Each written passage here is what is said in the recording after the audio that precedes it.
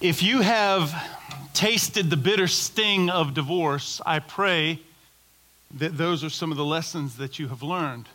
However, not everyone will learn those lessons because too many are in a judgmental environment, a church circumstance that is anything but gracious or healing. I don't know about you, but I grew up in a church experience where divorce was seen as almost the unpardonable sin. If your marriage ended in divorce, whether or not there was good reason or good cause, none of that mattered. The reality was, as far as the church was concerned, there's a dark cloud that's above your head, and God forbid you remarry, because when you do, you're guilty of adultery. Jesus said so. In concluding a 6-part series of messages on family, I thought it relevant, even necessary, to tackle this subject today. The subject of marriage, divorce, and remarriage. Seems to me that everybody who's serious about their faith, in other words, everybody who wants to examine God's principles, His law, because they want to honor God with their life, everybody has a clear opinion as to what they believe about marriage, divorce, and remarriage until they find themselves in a broken marriage. Then they're not so sure. Even those who have been raised and reared in the church, even familiar with this book, they're very clear as to what they believe about marriage, divorce, and remarriage until they find themselves in a deposition, arguing over who gets possession of the car, child custody, and financial discrepancies. The issue is greatly complex. And sadly, over the years, traditionally, the church has taken a very simple and yet a very hard line concerning those who divorce and remarry. Partly because of the misunderstanding of the passages we're going to examine today. In other words, I'm not afraid to say it, there's a lot of bad teaching surrounding Matthew 19 and 1 Corinthians 7 out there in many of our churches. But also, I think, and more prolifically, we're just quicker to judge than we are to extend grace. So if you brought a Bible today, I want you to open first to Matthew chapter 19, and eventually we're going to go to 1 Corinthians chapter 7. In Matthew chapter 19, we're going to read a statement Jesus made, and from that statement, many churches develop or embrace their hard line against marriage, divorce, and remarriage. There's no reason, if you've gone through a divorce, that you ought to feel like you're settling for some consolation prize when you remarry. That God can somehow no longer bless your union because you failed at the first one and blew it up, and the second one is adulterous and out of bounds. The Bible does not teach that, and I want to show you that today. The issue of divorce is pervasive in our culture. Just 40 years ago, when I was a little leaguer in South Florida, there was only one player on my team whose parents were divorced, only one. There were 16 or 18 12-year-olds on my little league team, and only one whose parents were divorced. Today, there are many among us, including myself, who've walked that bitter path, who know that heart wrench. If you've never been divorced or felt its sting, you know somebody who has. In fact, very rarely do I engage a potential groom and a potential bride in my premarital counseling, and I start asking questions about their family. Very rarely is the case that both the bride and the groom's parents are still together. Very rarely. You've heard the statistic, half of all marriages end in divorce in the United States of America. That's not completely accurate. A more accurate sentiment is 35% of first marriages end in divorce. That's better than 1 out of 3.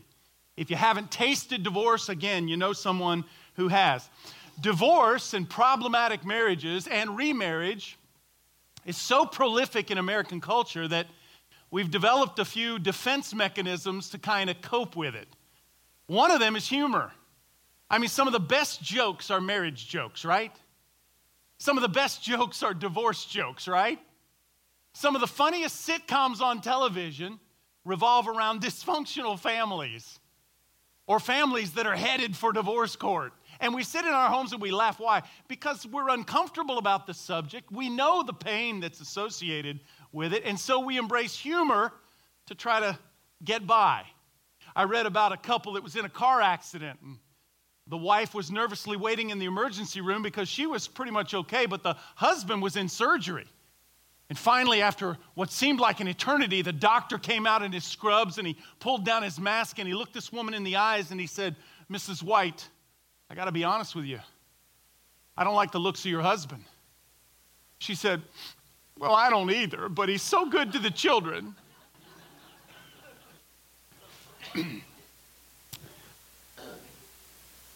There was a woman in the church who lost her husband. He went to see Jesus and Billy Graham far too soon. And she wrestled for weeks as to what she would inscribe on his tombstone. Should it say this? Should it say that? She wanted just the right statement to encapsulate their relationship, to demonstrate their love. And finally, she arrived at this one: "Rest in peace until we meet again." Much of the confusion surrounding divorce and remarriage comes from Christ's own words in Matthew chapter 19. When I read Matthew chapter 19, specifically verse 9 in a moment, you're going to say, that's it. That's the verse I've heard. That's the rule from the Bible regarding marriage, divorce, and remarriage. I've heard it before. Someone has used it on me. But I want to show you something today from both this passage as well as the writings of the Apostle Paul in 1 Corinthians chapter 7. It doesn't mean what you think it means. If it means what you think it means, then we've got a serious problem, because it appears, on the surface at least, that Jesus says one thing and Paul says another. Read with me, beginning in verse 3 of Matthew chapter 19. Some Pharisees came to Jesus to test him.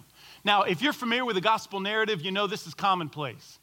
The Pharisees considered themselves the guardians of all righteousness, okay? I call them religious supermen. They believed they were righteous before God because they had made themselves that way.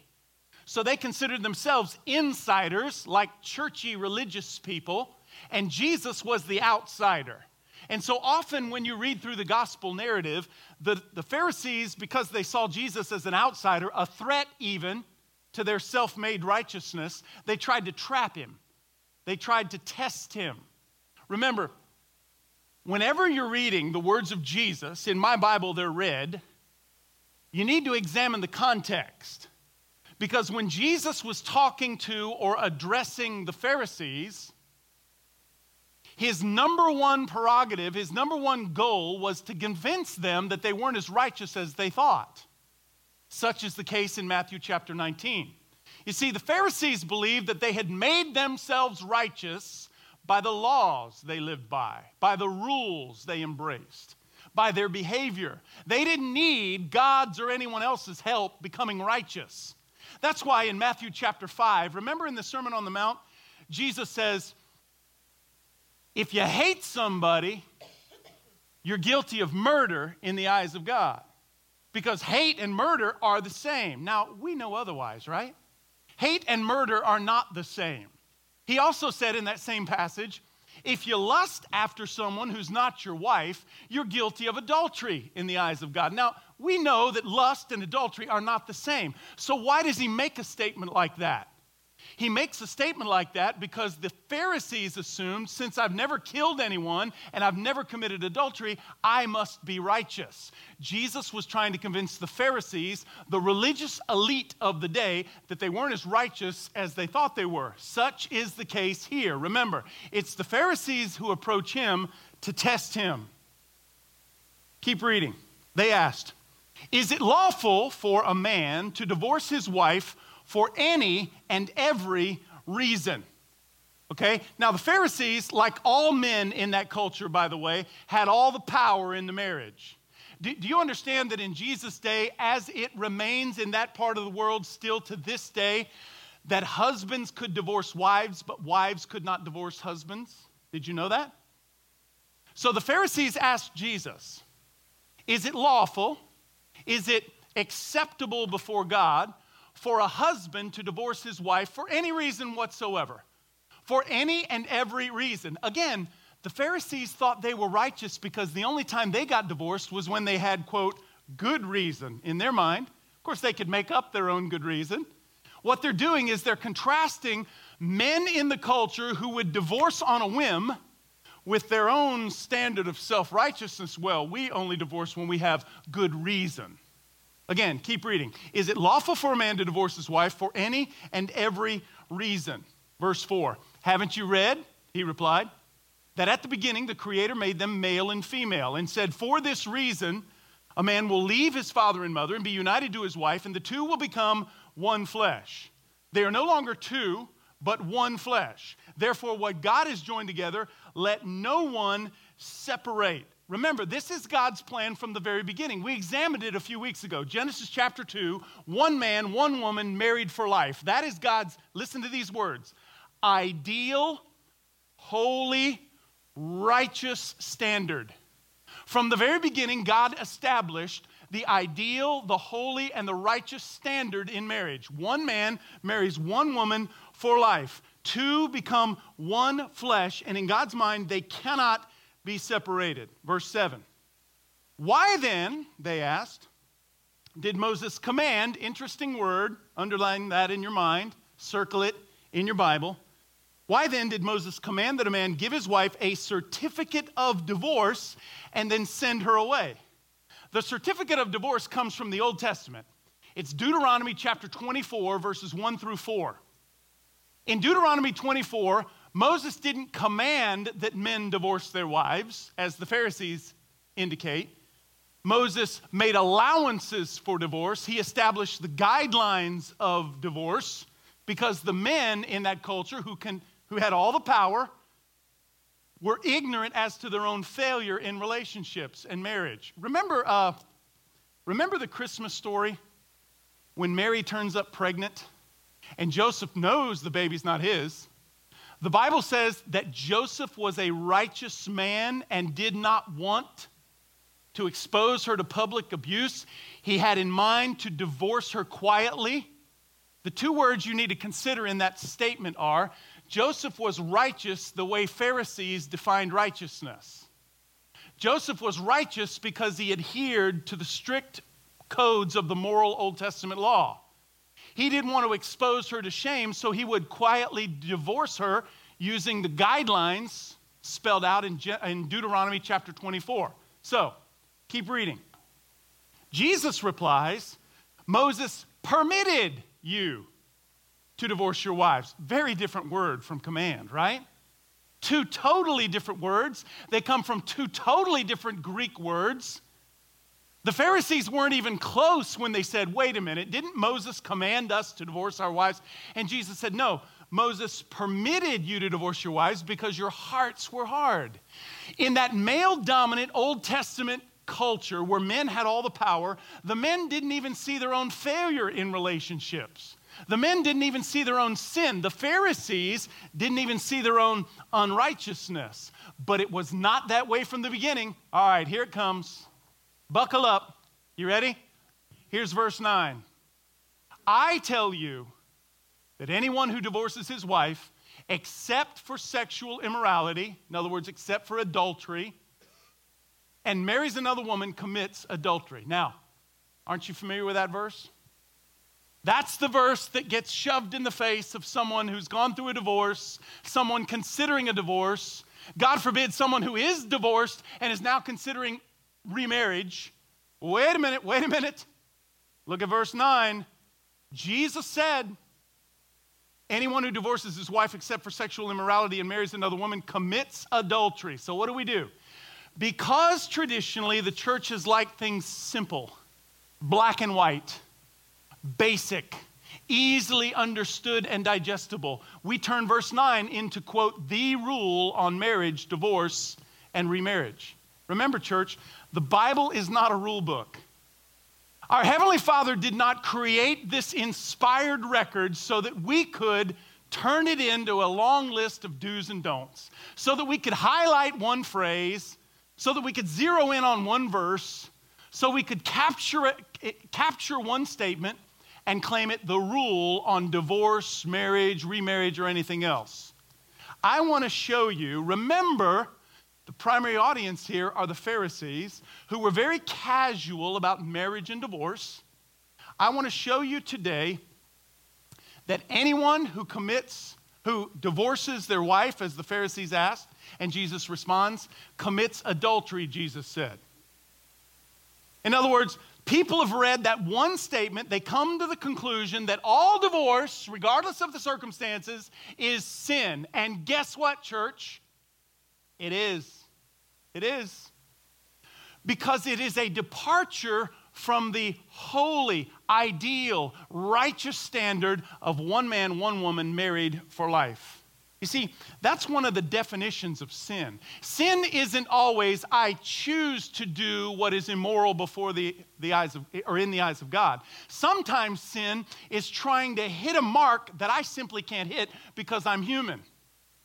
That's the sin of adultery in Matthew 19, verse 9. When Jesus said, anyone who divorces his wife and then marries another commits adultery. What he's saying is, you've missed the mark of God's ideal, holy, and righteous standard for marriage. One man, one woman for life. That was supposed to show the Pharisees that they were unrighteous. Now, just imagine for a moment, and I don't want to make light of this, but just imagine for a moment that we weren't talking about divorce and remarriage. Let's imagine for a moment we were talking about health and well-being. And let's imagine for a moment that the Bible said, Jesus even said, a man who is 6 foot 2 inches tall ought weigh no more than 185 pounds. And you're sitting out there and you're thinking, I'm a smooth 230. I don't think I'll ever live up to that standard. Wait a minute, that's what the Bible says. The Bible says that if you are healthy, if you are godly, if you are righteous before God and you're over 6 feet tall, you cannot weigh more than 185 pounds. What would we say? We'd say, man, I've been exercising. Man, I've been curbing back what I've been trying to eat, but I just can't do that. I can't reach that standard. I can't hit that mark. A lot of people feel the same way when it comes to a bad marriage. And that's what this is. Look, I have seen people for years carry water alone in a marriage. I've seen people for years try and hold it together. One spouse out of two, one spouse trying to keep it together. And eventually there's a breaking point. Eventually there's a tipping point. What Jesus wanted these Pharisees, remember these professional righteous men, what he wanted them to understand was that you're not as righteous as you think. Because no matter why you divorce your wife, you can have a list as long as my arm. No matter why you divorce your wife, it's sin in the eyes of a holy God. Now, take your Bible and turn to 1 Corinthians chapter 7. Now I want to show you something the Apostle Paul wrote. You see, the follower of Christ who's gone through a divorce, it may seem like a failure that nobody can define for them. Nobody can tell you how bad it's going to be, how bad it should be. Nobody can tell you how long its effects are going to linger. All we know as followers of Jesus is that we failed, and now somebody's telling us that we'll never be happy, we'll never find love, we'll never be blessed of God if we do. How in the world do you move on from that? Look, there's a whole lot we can't put into words when it comes to marriage and divorce and remarriage, but there are a few things that we know for sure. Number one, we know for sure that divorce is never God's best. Please don't ever try and convince yourself that God is leading you to divorce. I've had people sit in my office and tell me, it looks like God is opening the door for me to leave my husband. No, he's not. Because divorce is never God's best. The Bible says in the Old Testament, God hates divorce. He despises divorce because he knows how painful it can be on a family. He knows how harsh it can become in the lives of children, not just for months or years, even decades. We know that divorce is never God's plan. We also know that when husbands and wives participate, divorce is unnecessary. When I've engaged my role, my responsibility as a loving, honoring, sacrificial leader, husband in my home, and my wife, again, Ephesians 5, has embraced her God-ordained role of respect and love and honor in our home, the sky's the limit. We're not talking about divorce because together we are working as one for the common goal. So when a husband and a wife participate in a marriage, it's a moot point. Here's the third thing we know for sure. God is gracious, even when our peers are not. To those who have experienced the breakup of a marriage, to those who have felt the sting of divorce, you need not settle for the consolation prize. You see, we have a loving Heavenly Father who recognizes our weaknesses, who understands our breaking points. He forgives our trespasses, and He's fully capable of blessing our second marriage, even when others may look upon us in judgment regarding the first. Now, before we get into 1 Corinthians, let me describe the environment here. Because whenever you read your Bible, context is king. Why is Paul addressing marriage, divorce, and remarriage in 1 Corinthians chapter 7? Because in the Corinthian culture of the first century, marriage, divorce, and remarriage had run off the tracks. It had left the tracks. Marriage was in the ditch. In the first century Grecian culture, remember, because of the Hellenistic influence of people in that community, remember, Hellenism is all about doing what feels right. It's all about the pursuit of pleasure. It's all about feeling good about who you are and what you do. Well, in that climate, that church climate of Corinth, the institution of marriage was in trouble. I mean, almost everything was tolerated. Sex outside of marriage, that's fine. Go ahead if it makes you feel good. Adultery, homosexuality, polygamy. Does not sound unlike our culture, frankly. In Paul's day, ideas on marriage were varied and very extreme. So imagine, as a reflection of the perverted and warped culture regarding marriage, divorce, and remarriage, the church was a little microcosm of that same influence. So in the church, in fact, Paul addresses something that is twisted in 1 Corinthians chapter 5. Right there in the church, they had a marriage that split, and the wife went and married the stepson. In first century Grecian culture, you had men who had all the power, all the authority, cut loose their wives and marry their own daughters. And nobody batted an eye. You had men that would take on multiple love partners who were under the age of 15. And much of that was spilling over into the church. So, in the church of Corinth, there were basically two extremes when it came to this idea of marriage, divorce, and remarriage. On one hand, to some, everything was permissible. Everything. Including multiple partners, even pedophilia. Well, there were others in the church that looked at that as a reflection of our culture, and it sickened them. And maybe they were the self-righteous kind of feeling Christ followers in the first century church. They retreated to this extreme. And so to others, anything sexual was regarded as carnal or base or animal-like, and therefore was avoided even in the marriage relationship. Okay, do you see what we've got here? We've got two responses to the cultural climate of marriage, divorce, and remarriage. Some say, hey, go with the flow. If it feels good, do it.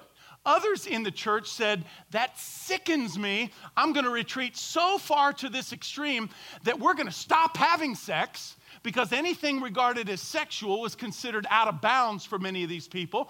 And some would even go to the length of, hey, we'd be better off if we just got divorced. We're married now. Let's just get divorced. Let's get divorced so we're not entangled by any of those romantic, intimate, sexual kinds of things in response to those two extremes. So Paul's words, as we read them in a moment, beginning in verse 1 of 1 Corinthians 7, sound pretty extreme. But they are extreme because the culture and the situation and the circumstance was extreme. Read with me beginning in verse 1 of 1 Corinthians chapter 7. Now for the matters you wrote about. Here we go. It is good for a man not to have sexual relations with a woman. How's that for a rule? For those of you who like to turn the Bible into a rule book, what about that rule? Husbands? Anybody living by that rule, husbands? After all, Paul said, it's good for a man not to have sex. Amen. Right? The Bible's not a rule book. That's why you don't read it like that. Keep reading. But since sexual immorality is occurring, each man should have sexual relationships with his own wife, each woman with her own husband. Do you understand that when Paul wrote that, he was single? Paul was not married. Paul assumed that any moment Jesus Christ was going to return and establish his kingdom. So in Paul's mind, he didn't have time for romance. He didn't have time for sex. He didn't have time for intimacy and marriage. In fact, he's going to say later, I wish everybody was single because we could be 100% devoted to Christ. But since I know it's so difficult to live without physical touch, to live without companionship, to live without sexual intercourse, every husband ought to have his own wife, singular, and every wife ought to have her own husband. That's God's ideal for plan for marriage. Once again, one husband, one wife for life. Keep reading. Verse 3. The husband should fulfill his marital duty to his wife, and likewise the wife to her husband. Stop for a minute, because I don't know if you know what you just read. 2,000 years ago, a biblical author once again is promoting equality between men and women, male and female. Do you understand, in this culture, as it is today in that culture, sexual gratification, sexual satisfaction was all about a man's prerogative, had nothing to do with a woman. But along comes Paul under the inspiration of the Holy Spirit, and unlike the cultural message, which was men have the power and women do not, Paul comes along and says men ought to take care of their wives just like wives ought to take care of their husbands. Interesting, isn't it? Verse 4, in the same way, husband does not have the authority over his own body, but yields it to his wife. Verse 5. Do not deprive each other, perhaps by mutual consent and for a time, so that you may devote yourselves to prayer. In other words, don't cut off your husband in the bedroom. Don't cut off your wife in the bedroom. Don't stop meeting one another's physical needs. And by the way, I don't think we're out of bounds to extend this idea to emotional needs as well. Not just physical needs. The context here is physical intimacy. I get that. But in a healthy relationship, men understand their role, men embrace their responsibility, and they work at it, thereby not cutting off their wife, and vice versa. Wives work and not cut off their husbands. Paul is saying very simply, in this twisted, perverted, warped culture in which we live, so much so that it's spilling over into the church, and you guys have run to your corners. Some say everything's fine. Others say, I don't want to have anything to do with any of it. In fact, I'm considering getting a divorce so I can be more spiritual. Paul's saying, hang on. Let's think this through. End of verse 5. Then come together again so that Satan will not tempt you because of your lack of self-control. Verse 6. I say this to you as a concession, not a command. Guess what? Exact same two words that Jesus used in Matthew 19. Moses didn't command you to divorce. He permitted you. Here it's translated concession. Paul says, I say this not as a command, but as a concession. Excuse me, let me find my place here. There you go. Excuse me, not as a concession, but not as a command. Verse 7. I wish that all of you were as I am. That's what I told you about earlier. Paul was not married. I wish everybody were single. We could serve God 100%. We wouldn't be distracted by marriage, family, romance, intimacy, or sex. But each of you has your own gift from God.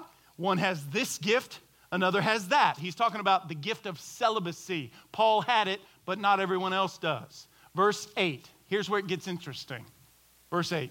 Now, to the unmarried and the widows. In the following 15 verses or so, Paul uses three terms to describe three kinds of people in various stages of relationship in the Corinthian church. In verse 25, he uses the word virgin. The word virgin refers to people in the church who'd never been married. They'd never been married because they'd never had sex. So he calls them a virgin. And then here he refers to the widows. The widows, that's self-explanatory. They lost someone they loved to death. But what about that word unmarried? To whom does that refer? As you will see in a moment, both in this verse, verse 8, as well as in verse 11, the word unmarried refers to someone who was once married, but is presently single, not by death, they're not widowed, but by divorce. So, another way of reading verse 8 is, now to the divorced among you And the widows, I say, it's good for them to stay unmarried as I do. Remember Paul's outlook, his perspective. Verse 9, but if they cannot control themselves, they should marry, for it's better to marry than to burn with passion. Wait a minute! I thought Jesus said if you remarry, you're committing adultery. To the Pharisees, who were flippant about marriage, who had all the power, who had all the control, yeah. And yeah, divorce and remarriage is a failure on some level because we've missed the mark of God's ideal standard. But notice what Paul is saying.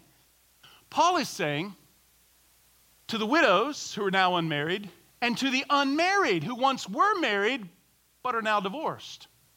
If you can't live without that physical affection, if you need that companionship, if you crave that intimacy, I get it. It's better to marry than to burn with passion. You get that? You get that? Keep reading. Verse 11.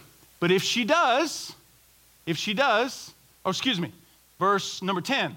To the married, I give this command. Not I, but the Lord. Remember this extreme group over here. They're married, but they're thinking about ending it because they want to be more devoted to Christ. Think about them. To the married, I give this command, not I, but the Lord. A wife must not separate from her husband. That's the ideal. That's the holy standard of Genesis 2. But if she does, she must remain unmarried or else be reconciled to her husband, and a husband must not divorce his wife. The context of verses 10 and 11 is this pious group of self-righteous religious people who thought, hey, the best thing for me to do if I want to follow Christ wholeheartedly is to cut you loose because I don't need the distraction of intimacy, of companionship. I don't need family. I don't need the distraction of sex. I want to follow Christ wholeheartedly. That could lead some of those falsely pious people to advocate divorce in order to be single. And Paul says, don't do that either. Now, I have never known a couple who've divorced casually. I've never known anyone flippant about the breakdown of their family. I told you earlier, 35% of first marriages end in divorce. And in my view, in every case, I'm sure the issues are substantial. The emotions are authentic. Listen to me, church. You should do everything within your power to keep your marriage strong and healthy. I got to wrap this up very quickly. Follow me with 4 things. Number 1, that means date God's way. If you're not married, make sure you date God's way. A commitment to godly principles is going to yield lasting results. Do you know, the Bible makes this so clear, and when it does, it makes itself sound so antiquated and out of touch. But the Bible always reserves sex for marriage. And do you know that modern day statistical information bolsters that principle from the New Testament? Do you know that you are more than 2 times as likely to divorce if you're sexually active before marriage? So if you're going to date God's way. There are 4 ways that we connect in a relationship. I like to draw a triangle and kind of show it to you. We connect on a spiritual level. Paul talks about it in 1 Corinthians chapter 6. He says, look, you're way better off, ahead of the crowd even, if you connect with someone in a romantic relationship that sees God the same way you see God. Paul says, it's a bad idea to marry somebody who doesn't see God the way you do. We make a spiritual connection first. Then there's an intellectual connection. We learn about each other. We're courting. We're growing. We're finding out what makes each other tick. Then there's an emotional connection. We experience life together. We're happy together. We're sad together. We get angry together. We're afraid together. And then finally, after making the lifelong commitment, we have a physical connection. Now, here's what we do in our culture. We flip that exactly upside down. We try to build everything on the physical. If the sex is good, well, then I can wait for the spiritual connection and the emotional connection and the intellectual connection. I got news for you. You will likely never make those connections so long as the only thing keeping you together is a meaningful sex relationship. So, if you're going to date God's way. Here's number 2. Marry God's way. The time to start saving your marriage is now. Again, in my years of working with couples, please hear me when I say this, I have never run across a couple whose husband and wife were both committed to the responsibility of sharing the work of marriage who weren't able to solve their problems. Again, when a husband and a wife are both working toward the same common goal of two becoming one, the sky is the limit. So, marry God's way. Work at it. Number 3, divorce God's way, only as a last resort. I don't think I've ever heard those 3 words put together in my life. Divorce God's way. I don't think I've ever heard that. Only as a last resort. There's no such thing as a squeaky clean divorce. I think we like to convince ourselves this is the case, but it's not. Even in the cases I mentioned, there are always extenuating circumstances that cloud the issue and muddy the water. Do you realize that no one person is 100% at fault when a marriage dissolves? So if you're going to divorce, make sure it's only as a last resort. If you have 1 ounce of try left in you, my counsel to you is to try. If you have 1 more day that you can hold on, my counsel to you is to hold on. And then finally, number 4, remarry God's way. Recognize there's hope after divorce. I've titled the message, Hope. Hope. Because yes, there is hope after divorce. God has not pronounced you second rate.